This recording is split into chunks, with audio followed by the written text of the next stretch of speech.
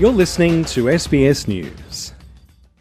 Some Victorians say they've never seen weather quite like what they've just endured. We had about 60 mil in about an hour and a half that just come down. I've never seen rain like it. Floodwaters have peaked in the town of Rochester, where residents were told to shelter as high up as possible and to ensure they had enough food, drinking water and medication. Victoria's State Emergency Service Chief Officer is Seymour Bush. We're looking at a flood peak of around 114.8 metres. The fortunate part about that is it's about a metre less than what we saw in the 2022 floods. So we're not expecting to see the whole town being flooded in this event. But there is the potential for up to 35 properties to see water above floor as we reach that peak this morning through Rochester. Another 200 properties in the town are at risk of being surrounded by water, while in Seymour, around 50 homes are in danger of being flooded. Residents have been warned that they may be left without power, water, sewerage and telephone services, and that snakes, spiders and rats may try to find shelter in their homes. Evacuation centres have been set up in Victoria in areas that include Seymour, Yea, Bendigo, Echuca and Rochester.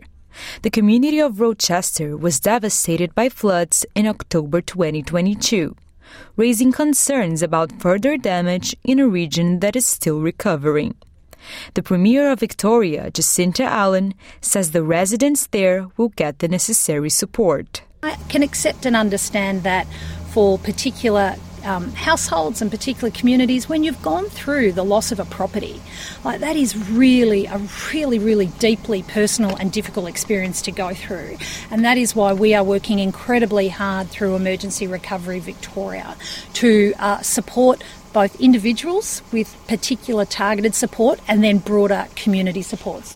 The torrential rains have come as a surprise to many, given that in the lead-up to the summer, there were warnings about El Niño conditions that predicted drought and a potential for bushfires. Christy Johnson from the Bureau of Meteorology says El Niño did impact Victoria, but another weather system is now at play. El Niño actually in Victoria has its strongest impact in spring, and we did actually see our driest September on record. So it did give us a dry, certainly part of spring.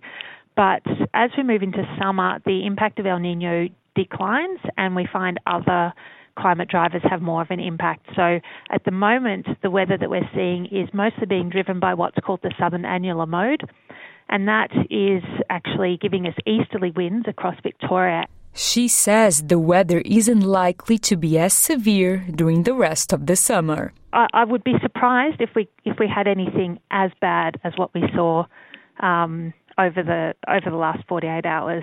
I mean, that was very unusual. A lot of places having higher than their 1-in-100-year rates. So we would not be expecting to see that multiple times in a single summer. It would be very unusual. But we are expecting to see storm outbreaks where we will have heavy rainfall, but just probably not quite to the extent that we saw over the last 48 hours. Prime Minister Anthony Albanese has announced a $50 million support package for people affected by the recent extreme weather conditions in Queensland and says he will be travelling to Victoria to better understand the situation. He says that the intensity of the weather events is a result of climate change. All of this is a reminder that the science told us that climate change would mean there would be more extreme weather events and they would be more intense. And unfortunately, we are seeing that play out with the number of events that we're having to deal with right around Australia. Adriana Weinstock, SBS News.